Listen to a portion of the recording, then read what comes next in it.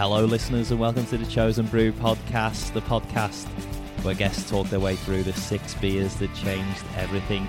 I'm your host, Ian McNally, and in this episode, I'm talking to Scott from Aussie Brewery Tours. Now, Scott was just really entertaining in this episode. He didn't tend to really delve down into the science of the beers and the malt profiles and the IBUs and all that. But he had some great stories about why he drank certain beers and what they opened up for him. So really hope you enjoy listening to this episode. Let's get into it.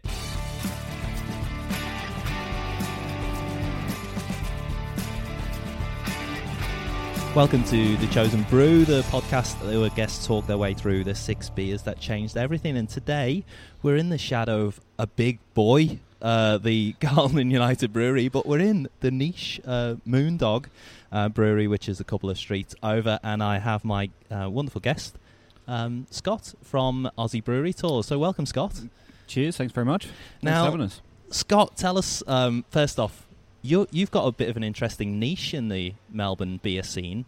Tell us about it. Yeah, so obviously we've, maybe some of the listeners would have heard of us before, but probably not been on our tours because they're all probably massive beer geeks who probably visit the breweries about as much as we do, you know.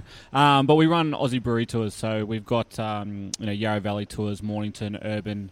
We do public and private tours, so you can jump on a public one and come out with us, 5-6 days a week. Nighttime tours, all that kind of stuff. And we're just launching a couple of new products as we speak. So I was doing a little bit of copy of those for the websites today and things like that. So quite fun.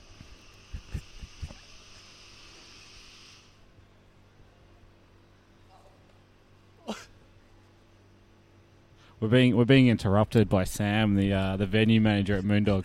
She came running over, saying about the building's on fire, but now it's all good. She thought there was going to be a big explosion. Hopefully in a brewery there's enough liquid to deal with a fire, but it's kind of, do we waste it on the fire? Or? Yes, exactly right. We just sit here and go down with the ship, So the reason I say you're in quite an interesting niche is because your role, you're introducing a lot of people new to beer.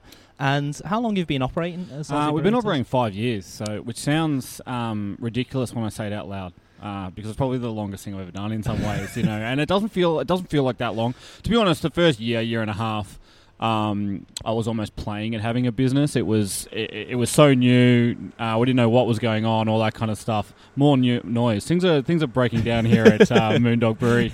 But one of the things that is fun about it, and up until especially I reckon before the last year, I think craft beer is getting some mainstream appeal now, as far as like people. That used to be maybe your VB drinkers or your big boy drinkers, if that they really are drinking some other things now, whether it be Little Creatures, whether it be Stone and Wood, whether it be whatever. So people, it's kind of got a bit of an acceptance. Most pubs have some other choice and all that kind of stuff. But before that, it was interesting because people, especially in the tourism industry, assumed that our major market was people that were into craft beer, but it wasn't. It was the 98% of drinkers who were still drinking one of, Lion or CUB's products. So it was kind of fun to be out with people for the first time, giving them a Goza or giving them, I don't know, a Rauk beer or whatever, porters and watching that experience. And one of the good things, if you set it up in the right way with people, you can help break down some of the boundaries that would exist if they were having it themselves. So therefore, if your tour's done kind of correct, or if our job is done correct as tour guides, when we give it to them, we kind of strip away all those preconceived notions and they get to just decide whether they or not they like it. Does that make sense? Yeah, because I think there's a big difference between sort of being on one of your tours where, something's being put in your hand, but it's being put in everybody's hand. Yes. Whereas if you go into, say, even Moondog or whatever brewery it is, you walk in, it can be quite, that list behind a bar, the chalk list can be quite intimidating if you don't know much about beer. 100%. And you will always be looking for that, the VB tap or the Carlton just to play safe. Yes. And giving people that, I think, even that idea of why you might drink something or why it was invented or historically why it came about. We often get it on tour. You bring over the pale ale and you say to somebody, this is the pale ale, and that, the number one response you get was, it's not very pale. And you say, well, in historical context, it was pale. You know what I mean? But again, I get that answer because when you get a lot of pale ales, it can be quite a dark sort of colour. So when you can kind of explain these things to people, I think it helps with that kind of stuff. And if you look at a lot of the research to it, beer is one of the most parochial products. So therefore, we often do have these really preconceived notions about what we should be drinking based on that parochialism. The green cans from Victoria, or once upon a time we all drank Foster's and now we don't because the Poms and Yanks drink it, so it's not our. So that we have these really set things. So if you kind of create this environment that's a lot of fun, where you break down that and you're like, let's just give everything a go, people then really kind of get into it a lot of the time. So it's good. Because that is probably one of the more intimidating things if you're new to craft beer. When you look on the shelves, or you look at the beer coming out of the tap, and it's labelled pale ale, but it can be radically different in colour, radically different in taste. So the name of it isn't really a guide to what you are getting. Yeah, it's actually a big... I don't know. I think if I had something that I could... I know that the craft beer industry has been really focused on quality over the last year and a half, like CBIA and all that kind of stuff, about really trying to make sure that craft beer hits maybe a minimum quality or something like that, or is really a good standard across the board. I think one of the other things for me is the labelling. I actually think that's a big thing that, as an industry, we need to sort out. That idea of it needs to actually say Australian Pale Ale, American Pale Ale, and then when you brew it, it has to at least fit somewhat onto that style. You can make up your own style if you really want to, or you can bastardize two styles together or whatever. But you have to kind of, I think, do that because of that. Can you imagine if the wine world, back in the 60s or 70s, just like one winery just went, oh, we'll just call that a Shiraz. It may be a Chardonnay, but we'll just call it Shiraz anyway because everyone else makes a Shiraz. We don't have Shiraz grapes, and we'll do it.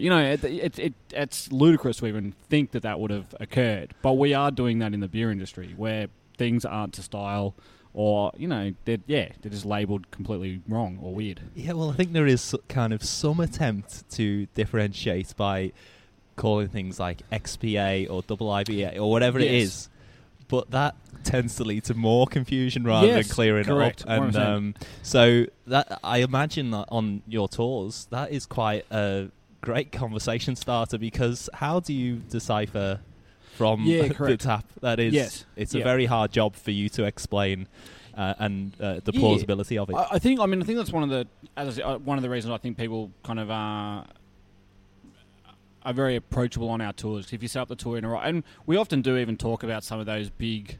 Again, I think that has come about. Like, there's a lot of urban legends around beer about who makes it or what it's made out of, or all of these kind of things. Which I think, this is a theory that I have, but I think it's because for a long time it was a male-dominated industry, and men like to pretend like we know things. That's what we do.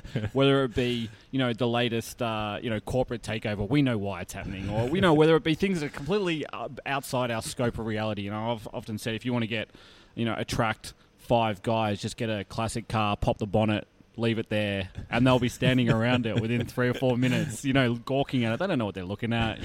We don't know how it works, but we kind of like to do these things. If there's a problem, we like to think that we have a solution. So because of that, there's a lot of urban legendy kind of things around beer, and they come up on tour time and time again, either by people asking or people repeating them and things like that. So it's fun kind of breaking down some of those myths. Yeah, so tell us, Scott, the year one, 5 years ago seems like a lifetime in craft beer in Melbourne. Tell us what was happening on the tours and maybe where you're going to year one, and then how that's changed.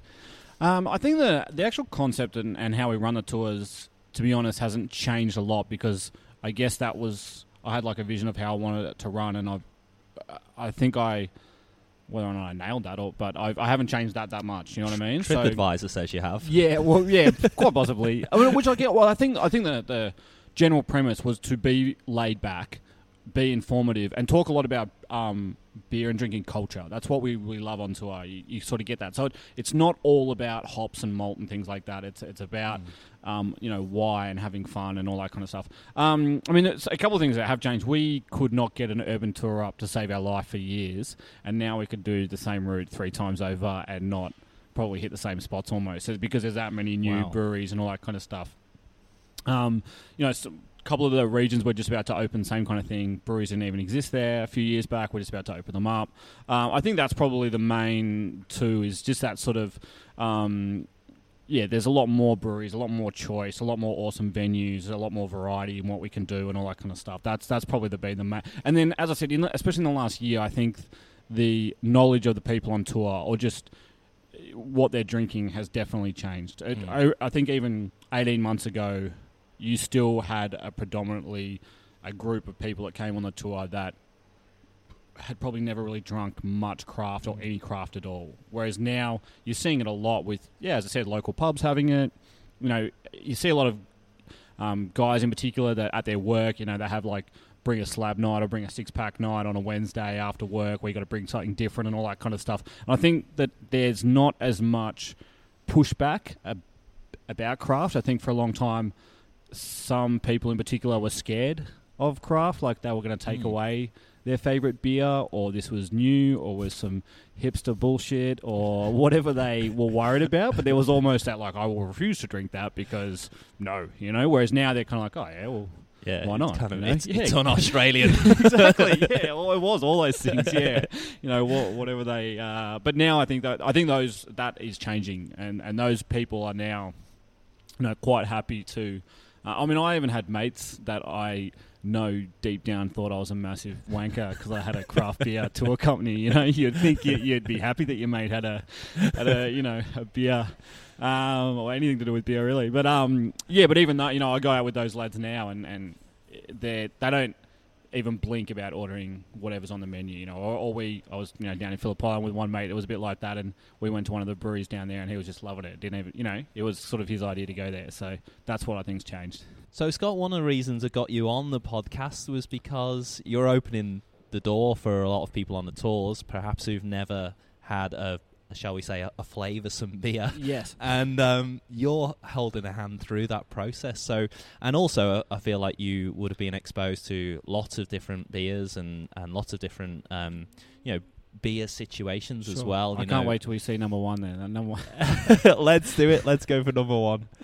Well, my first is actually probably from about 1999, so this will give my age away a little bit. But this is probably when I was going to parties after football, after school and things like that, backpack on, maybe cruising to multiples, and it was the Foster's wide mouth can. And I have to actually say, it wasn't just Foster's, it was the Foster's wide mouth can, because the delivery system in some ways was as important as what was in it. But I don't know if for the listeners who are old enough to remember, they bought out Melbourne Bitter and they bought out Foster's in a wide mouth can. They ended up getting banned. The government came along and said, you can't have the wide mouth. It was originally on Solo, I think, was the thirst crusher. So really, yeah. So it was basically you had the old can opening, and the wide mouth was like double the size.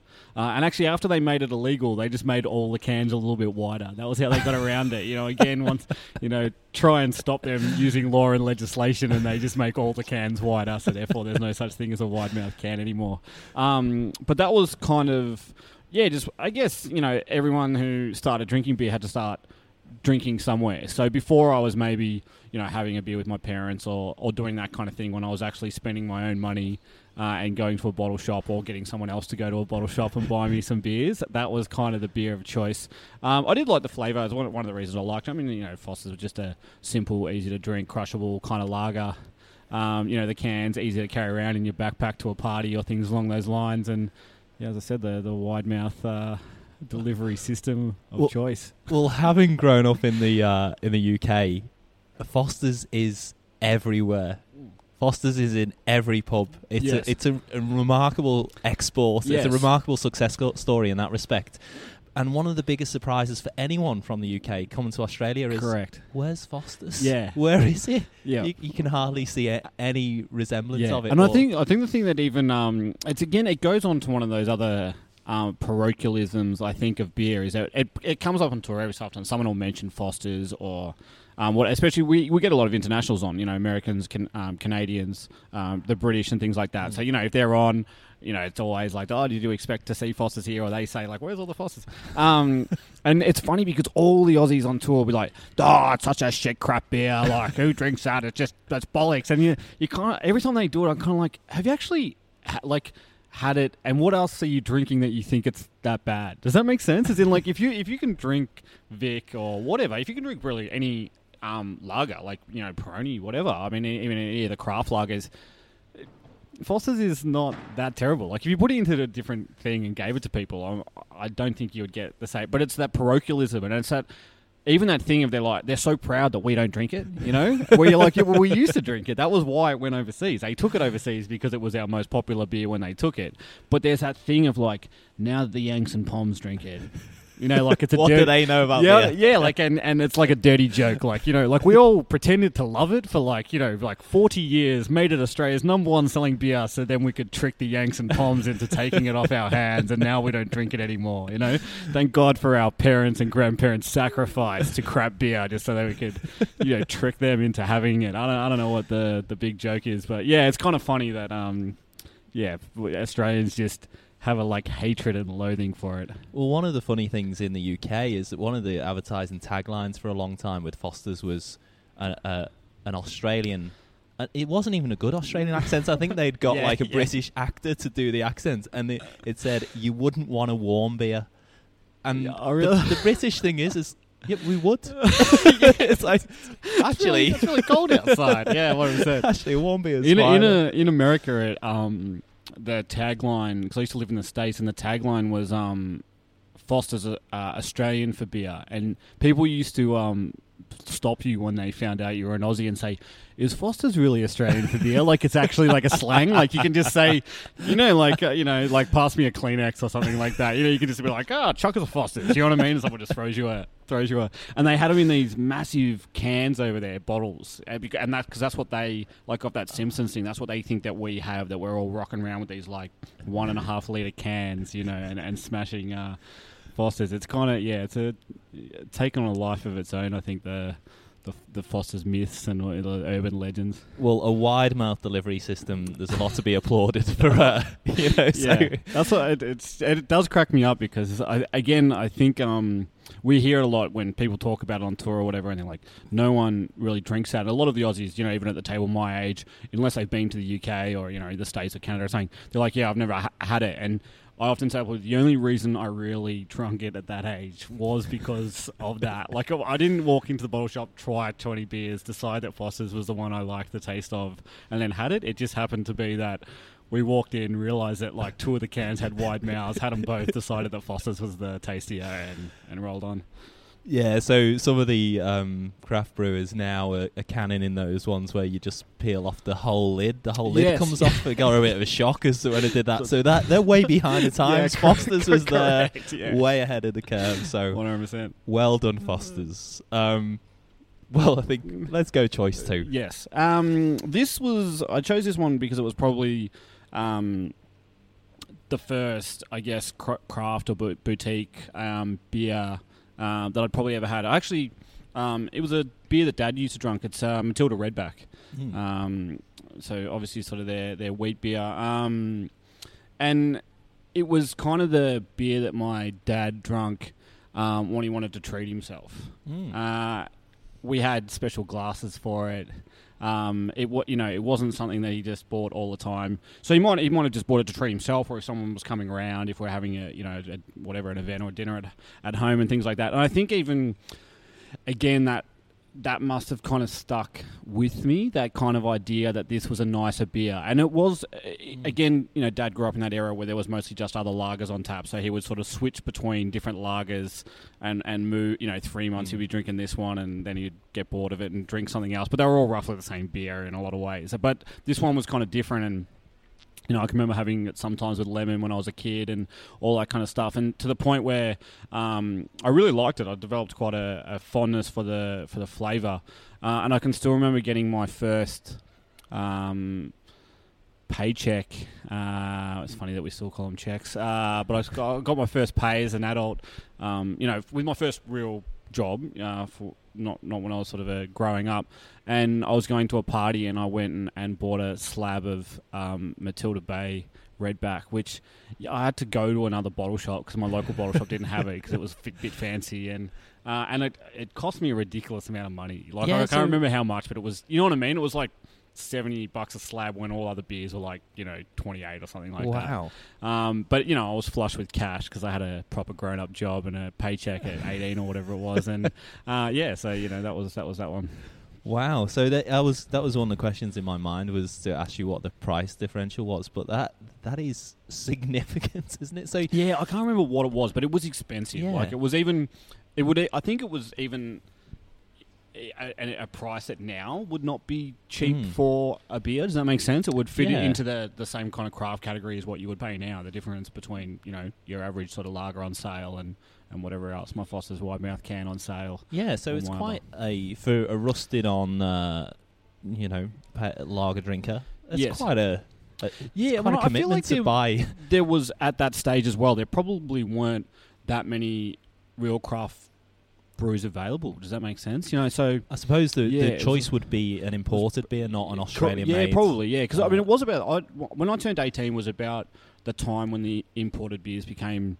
That was the thing. That was that was what the big breweries realised how they could get more money out of us, was basically selling us other countries a wide mouth cans regular. Yeah, exactly. This basically sells other countries regular beers at an inflated price because they were from other countries. That small person syndrome that we have in Australia, where everything from overseas is slightly better.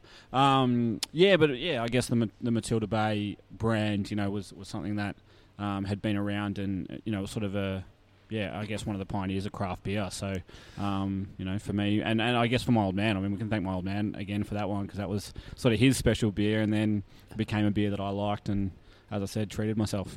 Well, you've been very parochial yourself, Foster's, and then Matilda Bay. Yeah, 100%. Yeah. Choice 3. Yes. Choice 3. What have I've this one is an interesting one, actually, because I reckon I've listened to a couple of the podcasts, and people have always talked about beers that they've liked. This one is actually not a beer that I liked. This is a beer that I hated. But I think it needs to get in there anyway. So I moved to the States in around 2005. I worked for a big Aussie company. I was in IT, yada yada. So about my first week in the States. So basically, I lived in Boston. I worked about 40 minutes south of Boston. So I lived in the actual city, but I worked sort of out in the suburbs, I guess. Right next to the Reebok headquarters, which I don't know if anyone actually knows, but is in the shape of the Reebok tick, or the Reebok symbol, or not the tick, but the double swoosh thing. Yeah. So that's wow. If you look at it from the air, it looks like the thing. So we were next door to that, and Dunkin' Donuts, and that, if anyone knows the American. So they were headquartered next to us as well. So we were sandwiched in between those. And anyway, at the end of our street, there was like a typical American, like towny kind of bar restaurant thing, and about maybe 5 days in, my boss said to me, let's go grab a beer after work. He was an American bloke. And we went in, and I ordered the Harpoon Double IPA. I had no idea what I was ordering. So, have gone from drinking mostly domestic drafts in Australia, the odd wheat beer and things like that, to this double IPA. And I remember taking a sip of it, and it tasted a little bit like putting ball bearings in my mouth and sucking on a 9-volt battery. I think I necked about maybe a quarter of the pint because I didn't really like it, but and then I didn't want to look like a pussy in front of my boss. It's my brand new boss, and also he's an American. I don't know why that really annoyed me. You know what I mean? But I wanted to be bigger and stronger than him or something like that. And I remember about maybe 20 minutes later, he said to me, "Is your beer all right?" or something along those lines. Do you like that beer? And I was like, yeah, of course. Real. It's like oath, mate. It's beer, don't you know? We drink beer in Australia, and drunk some more. But I must have been sort of subconsciously trying to push it off the edge of the bar or something along those lines. But about maybe 2.5 years ago or something, 3 years ago maybe, I found myself back in Boston, and I went and I found this beer purposely, and I had it, and it was amazing. Really? Because I love double IPAs and things like that now. You know what I mean? My taste buds have grown, and I've changed, I guess, in my beer drinking. But that was probably one of my first forays into like, I mean, it's probably a terrible place to start. You know what I mean? Like, I mean, we all know that now. If you tried to get your mate who, mostly just drinks lagers, you would not turn around straight away and say like, all right, let's go find I don't even know what Hyper Double IPA is, but it's pretty big. It's pretty brave as well. Obviously, you did it without knowing, but to order a double IPA straight off the bat. Well, that's what I just after pointed work drinks. at the nearest tap. You know what I mean? Kind of like, and over. I don't know if you've ever been to the States or that area, but they have all the long tap handles, with the fancy decals and all that kind of stuff. So I probably just went at the cool, most handsome. You know what I mean? Like that was right in front of me, and gave it a crack. And yeah, as I said, I think the thing that makes me always laugh about it was just sort of that idea of like pretending like I liked it, because I didn't want to look, weak in front of my new boss. You know what I mean? That's not how you really want to start off. Like, I don't like beer. And I think I did even have that sort of like Australian parochialism of sort of, you know what I mean? Like, yeah, Australia is definitely seen as a beer drinking country. Like, it's such a beer drinking country from other people overseas. And when I got here, I was expecting a bit more. Yeah, that's what I'm saying. Like, kind of, and I was trying to live up to that. So when my boss that I had over there was sort of, he was the guy that drove like a small convertible soft top sports car and wore like silly Christmas sweaters, not because of the like ironic nature of it, but because, you know what I mean? Like, that's what he did. Sort of, so like there was even that thing of like not, really wanting to be sort of like, I'm a strong Aussie bloke or something. I don't know what I was thinking. Well, kind of talking of the preconceptions of beer industry and the preconceptions of like people who drink beer, competitive souls like yourself. You're in an industry which is you have very well established wine tours in Australia. Yep. And the wine industry has such a romantic image. It's, you're going through sweeping fields these lovely vineyards, and the sun's always setting, and you're holding these beautiful glasses, and you're putting your arm around someone you shouldn't, and it's fantastic. But with beer is traditionally a very dirty, urban, dangerous business. Yeah, so how do you kind of get it? When people are jumping online to go, we'll do a wine tour. How do you take a bit of that away, or do you? Yeah, I mean, I think one of the things that there's a couple of things we enjoy. The idea that we're actually giving someone something new. It goes back to that idea that we have all kind of been on a wine tour, or we've all done a wine tasting, or we all kind of know something about wine. I actually often use this sort of example. If you often ask, say, like the average American, so maybe even someone over there that doesn't really drink wine, and said, can you name 5 wine styles? They struggle because they're actually not a wine drinking culture. Obviously, they have a massive winery industry. I think they've got 20-something thousand wineries. They've got famous wine regions like the Napa, and people over there do drink wine. But often for a lot of people over there, if you are drinking wine, you're drinking at a restaurant, you ask the person at the restaurant for their recommendation or whatever. It's not... Whereas in Australia, if you even say to people that don't drink wine, can you name 5 wine styles? They do it easily because we're bombarded with the advertising. We are a big wine drinking nation. Because it's subsidised by the government, to be honest, we also drink wine different than a lot of other nations. We drink it at the pub, by the glass, which a lot of other nations don't do that. Even your big wine drinking nations, it's more, again, with food, with family, in that kind of environment, not in a nightclub. If you're in France, you don't go to a nightclub and buy a glass of Savvy B, but you do in Australia. So we have a different... Whereas if you said to most Aussies, do you have can you name 5 beer styles? They can't do it. Yet the Americans can, because they have that sort of cultural thing around it. So I think that's one fun thing about, and one selling point that we kind of have to people a little bit, and what a lot of people enjoy about the tours is they're actually going out and doing something they've never done before. Yet the winery tour is getting like a little old. Not to say that winery tours aren't fun, or you can't go to some amazing places, drink some amazing stuff, but it's not new. You never walk away from a winery tour now going, oh my God, like, I didn't know that they made wine out of grapes. You know what I mean? I didn't know that they put wine into barrels. Like, there's nothing to learn. There's not even really anything crazy new flavour-wise, because there aren't wines that taste like bacon, or there's not wines that taste like chocolate. Like, they might have hints of chocolate, but they're not, they're not in that. So that's one kind of fun thing about it. I think from the, that other kind of idea of even the thought processes around them, to be honest, I think we're pretty lucky with a lot of our guests, and if you spoke to a lot of wine tour operators, they would say that they have the worst of it. You get, 18 girls on a box out in the Yarra Valley. It's not always the beautiful, dainty wine experience that you probably had pictured in the brochure. That's not what you really sold them. So, yeah, I mean, we definitely get groups that, that can get a little loose and have fun. But to me, that there's nothing wrong with that as long as you're having fun in the right way. As long as you're not being rude or insulting or any of those terrible things. Like a bit of,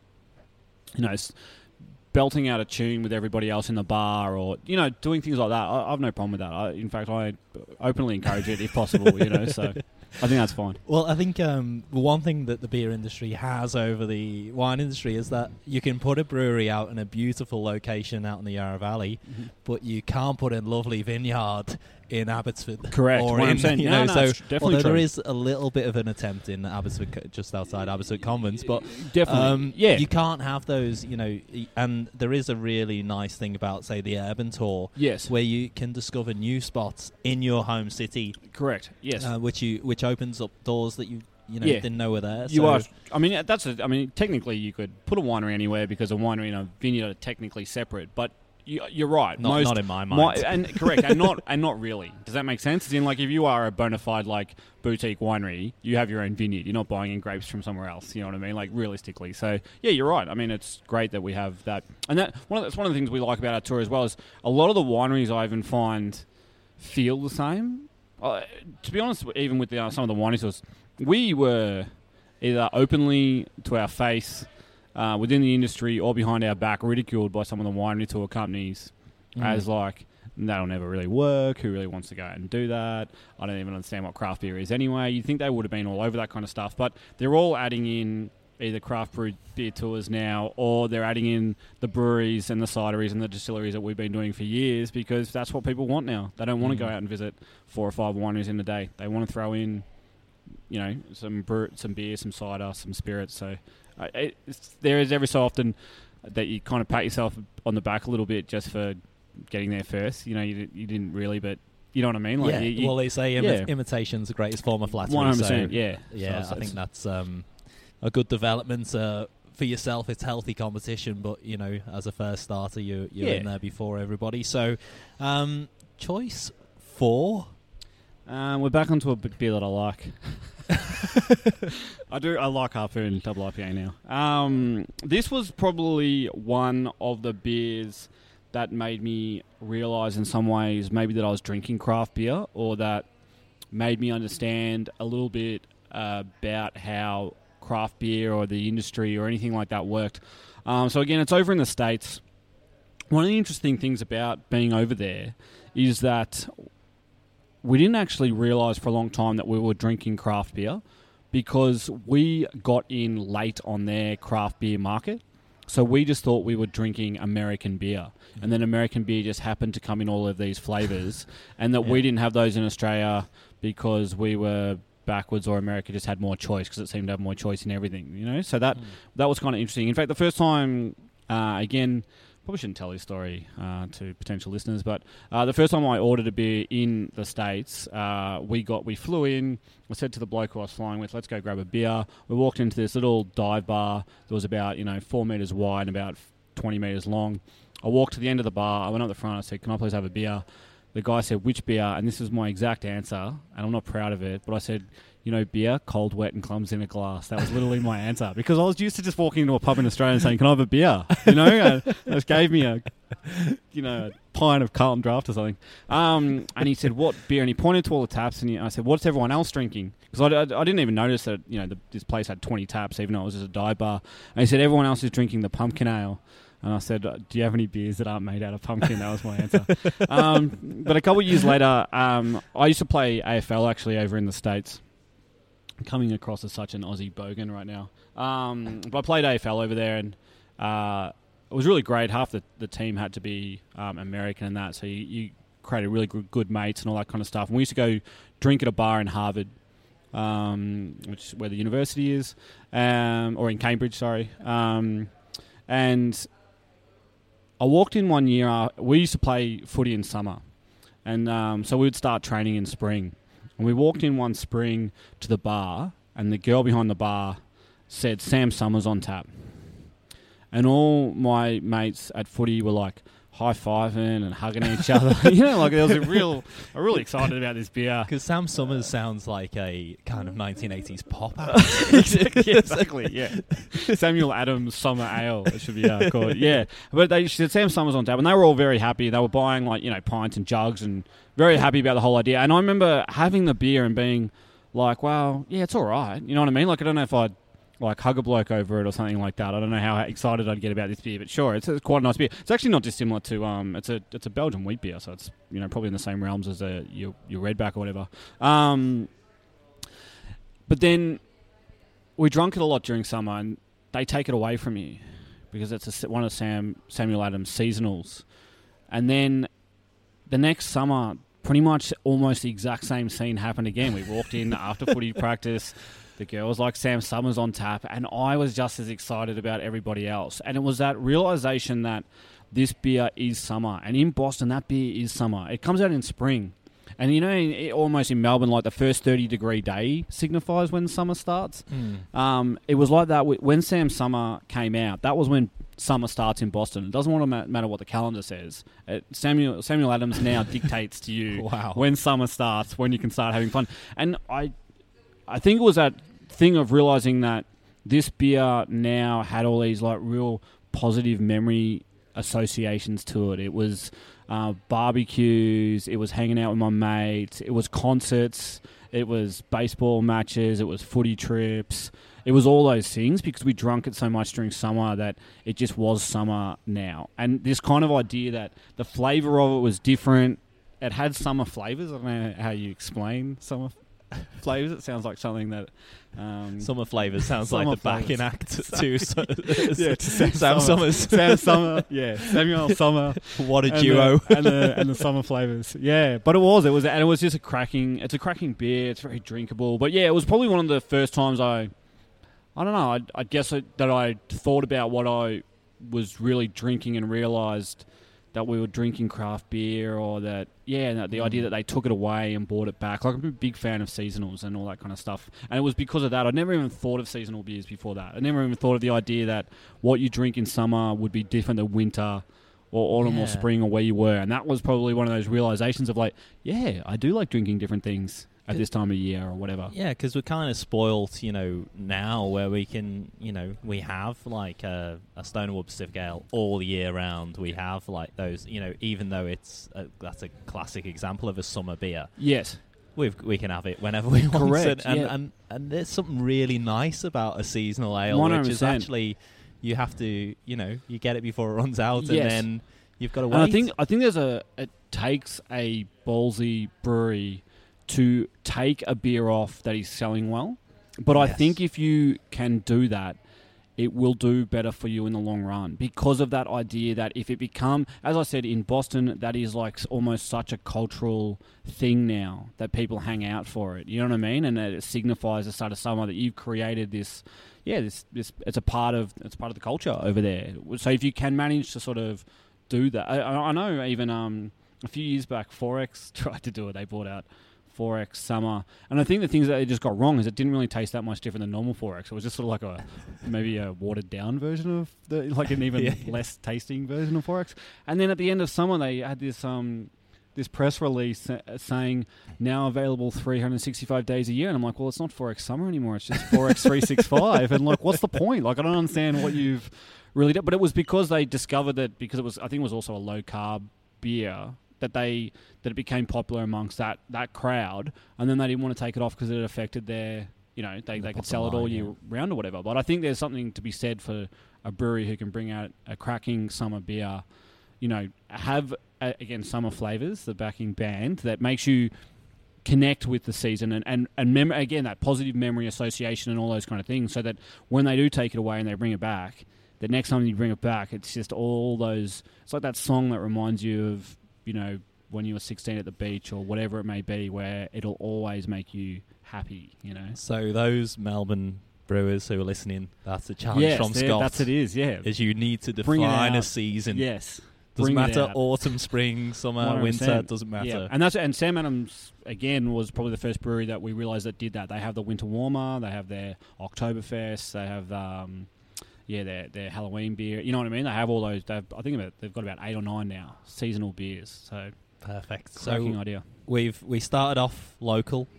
We've gone over to the States. Yep. Choice 5. Where are we going to go to?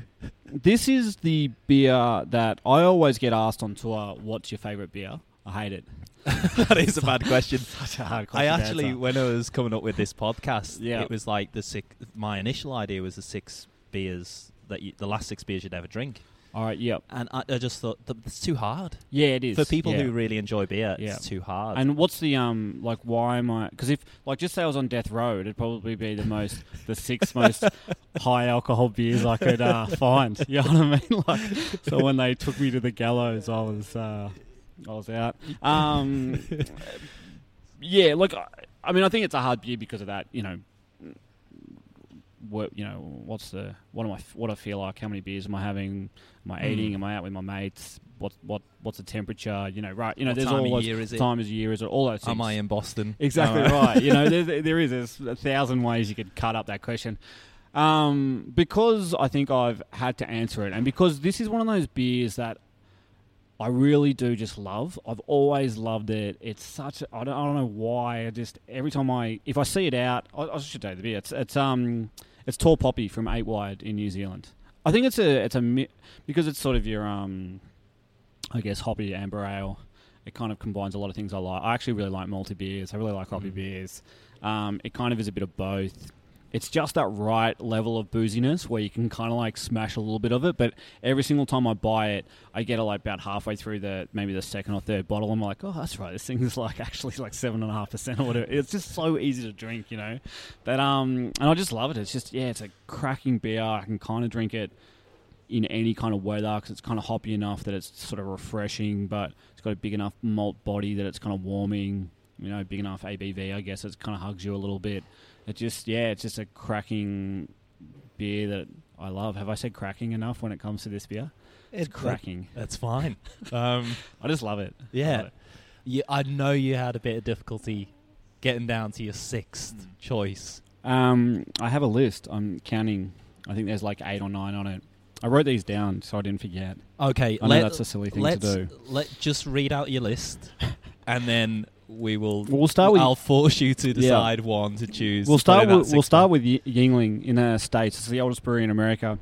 I put it down because I accidentally stole a slab from there, so I feel like I should. If I mention it enough, yeah. That sounds like a robust defence in court. Yeah, I accidentally stole a slab. Yeah. I didn't realise until later that I'd stolen it. It was a mix-up between who was picking them up and who was paying and all that kind of stuff, or how many we were taking. And so I figured if I mention them in enough places, that they'll get their $35 or whatever a slab is. 24 beers worth back, exactly out of it. It's good beer though, and again I kind of liked visiting the brewery and all that kind of stuff. Magic Hat IPA. It's another American one. Drunk it at a few festivals, I think, over in the States. Mountain Goat Summer cans. I love tins. Yeah, I great. love them. I think that is again one of those beers that if I'm ever buying Mountain Goat Summer cans, I'm probably going to the beach or to the park or to a festival, which means that I'm having an awesome time. So therefore, that's what it is. That beer is an awesome time. You put summer in the put summer in the name, and it's got to be good, hasn't it? Got to be good. Yeah. I think. Am I right in saying that they did once stop making that during winter? I think they may have. I have a feeling it's now all year round. Stop that, Mountain Goat. Stop making it all year round. Yeah. If a marketing person ever, they're probably like, you're an idiot. Yeah, you have no idea how to actually sell and market a beer. Stop it though. Just bring it out during summer. That's another one. Watermelon Warhead. Oh, I love that beer. I love it. That's surprisly low in percentage, I think. Yeah, it's in the 3s. Yeah, I think it is 2.8. I think I was saying that they bought it out at. Yeah. Yeah. I think though that there is sometimes I want that. I don't want to get drunk. or even really get a buzz on. I just really want to drink something that's like real tasty. That's one of those beers. I remember going to the Great Northern not long after they buying it out. I think actually the first time I went to the Great Northern, I actually had to work the next day, and obviously if we're driving people around, you can't be drinking. And I had about like 8 pints of it.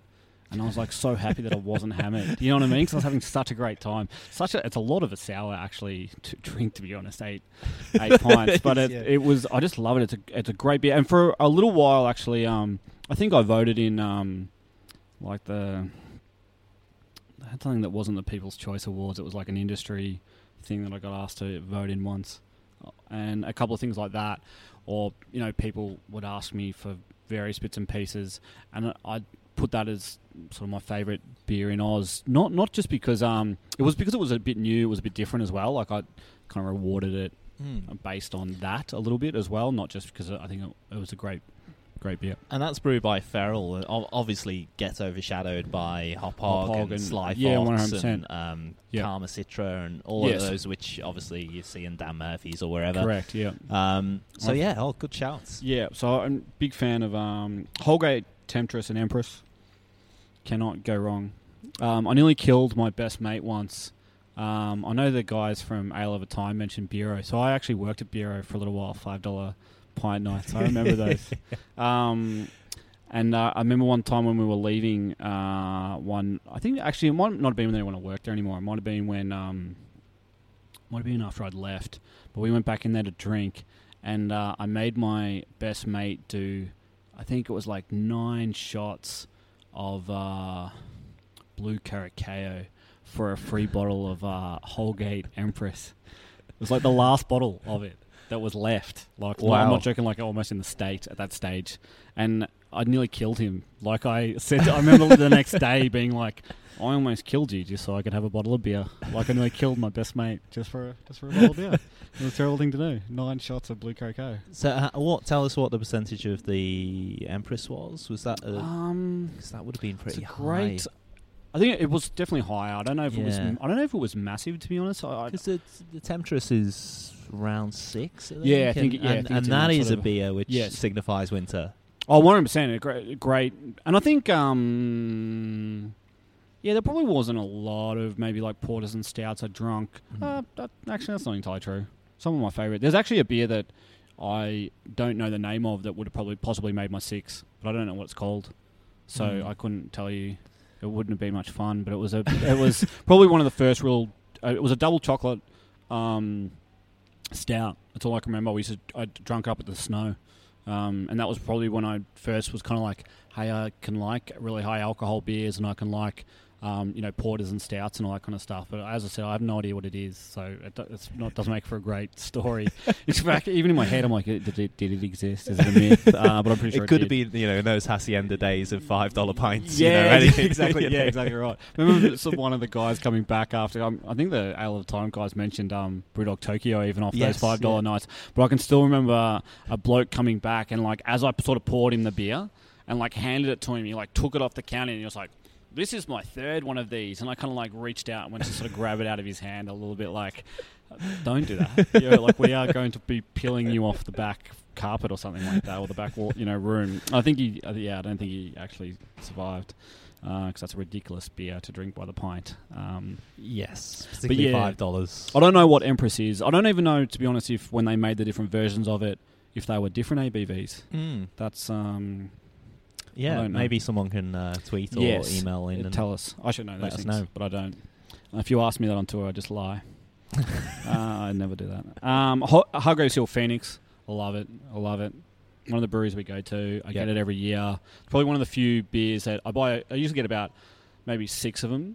They usually give me one, like, to say thank you for coming in after I've already bought like 5. And often they don't know that I've already bought like 5 of them. And I'm like, excellent. Now, I've got more. And like each year when it comes out, I like have a bit of a night, either drinking with a mate or by myself or something like that, where I crack like the last 3 years of them and drink them all and stuff like that. I just love it. It's great. Again, it's actually getting hoppier every year, I find, as well. They're kind of...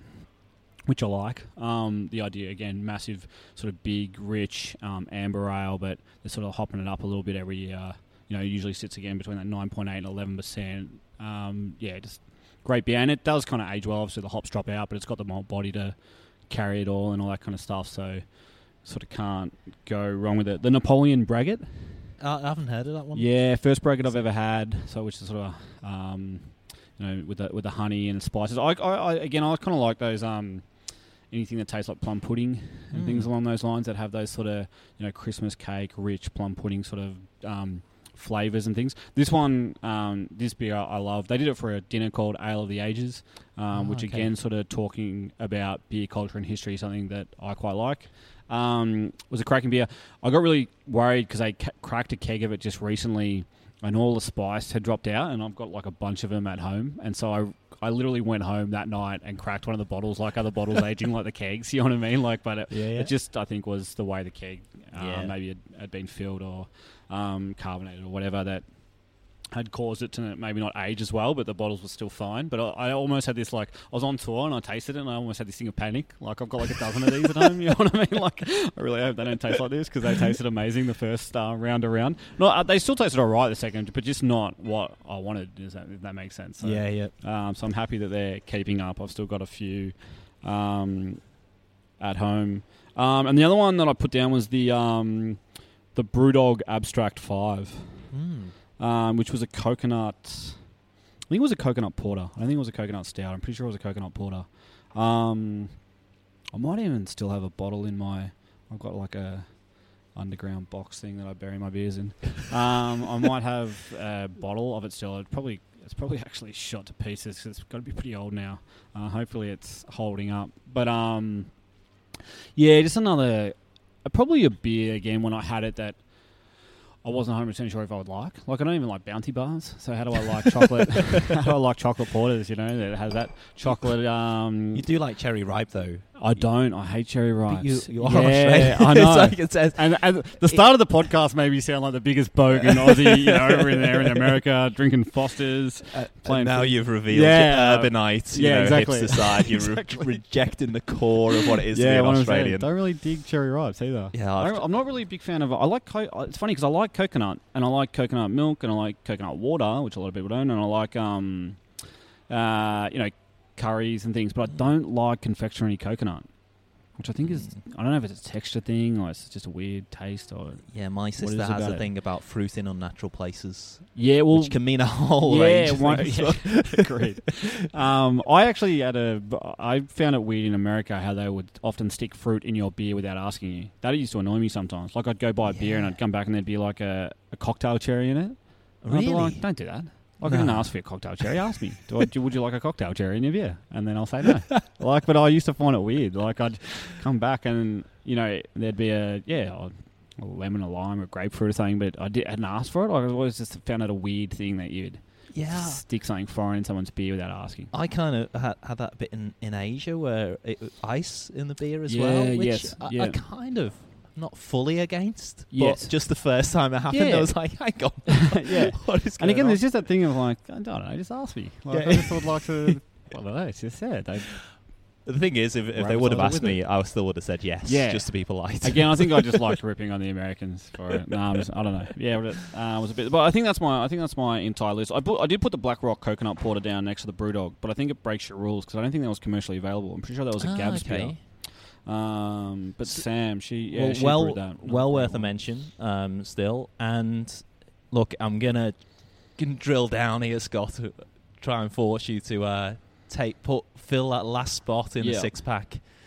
I'm gonna go with Watermelon Warhead, just on the off chance that someone listens to this, decides that they want to drink these beers, and goes and gets it. Because the other ones might be hard for them to find, or the Phoenix only comes out once a year. If you can get your hands on the Phoenix, I recommend everyone do it. It's great. It comes out pretty much this week every year. But Watermelon Warhead, great beer, sour. It's approachable, I think, as well in that category. It's a smashing beer. Sometimes you need a light beer. You got to work the next day. You got to drive a bus around. You got to drink 8 pints. Exactly. You got to drink 8 pints of it at the Great Northern. That's why I'll go with that. Why not? Perfect, great Scott. Beer. Been an absolute pleasure to have you on the podcast. Where can people book a tour? Where can they find you online? So AussieBreweryTours.com.au. Inventive name for the business. inventive website. And it's Oz Brewery Tours for our Instagrams and Twitters. We definitely probably don't engage as much as other businesses or as much as we should on public on the social medias. That's because I don't understand how it works. But if you're looking, we will be there. If you do it, I think it does pop up on my phone, or it'll pop up on Paul's phone, and one of us will. Well, I'd recommend anyone to go on one of the Aussie Brewery Tours. Take a look at TripAdvisor as well. For the reviews speak for themselves. Yep. Thanks for sharing your chosen brew. Yep. And some brilliant choices there. And No hopefully problems. it does inspire some people to go out and try something new. Thanks very much. No problems at all. Cheers, mate. So that was it, Scott, from Aussie Brewery Tours. It was such an enjoyable chat, so thanks very much to Scott for making the time. Thanks also to Moondog for being very accommodating and fitting us in to the side room, so it was a little bit quieter for recording, and thanks to Sam for quietly working her way around us during the recording there as well. So coming up in the next episode, Phrase and Grum from Exit Brewing. So if you haven't had any of the Exit brews yet, get yourself down to the bottle shop and have a little try before you listen to the episode. Phrase and Grum both have 6 beers that they talk through. So a bumper episode of 12 beers that changed everything in the next episode. Here's a little preview so you know what to expect. Had it and I was like, oh wow, how awesome is this? Who are these guys? They happened to have an open bottle, and I was like, oh yeah, they've got this one spot on, that's amazing. So I think I bought a couple of bottles, and I think you were still in the UK at that point, so put one in my closet and left one for you, and yeah. Did I get that? I don't know. Yeah. Okay. I don't remember receiving that bottle. It was a nice thought you had anyway. Yeah. That was really good that you that thought was my to do plan. that. Yeah. I don't know. I don't know where it went if you didn't get it. Thanks very much for listening to the Chosen Brew podcast. You can really do me a favour and share it with your friends. Like the Chosen Brew podcast page on Facebook. Follow me on Instagram. And probably the one that makes the most difference is a review on iTunes. You can do that directly from your iPhone. Just click on the little magnifying glass search button in the podcast app, type in the Chosen Brew podcast, press on the Chosen Brew icon. It'll come up with the tabs at the top. One of them will read reviews, and if you click on that, it'll give you the option to write a review. So you can do that straight from your iPhone. That'd be really appreciated. You can also follow me on Twitter as well. Thanks very much for listening to the Chosen Brew podcast. I hope to have a beer with you soon. See you next time.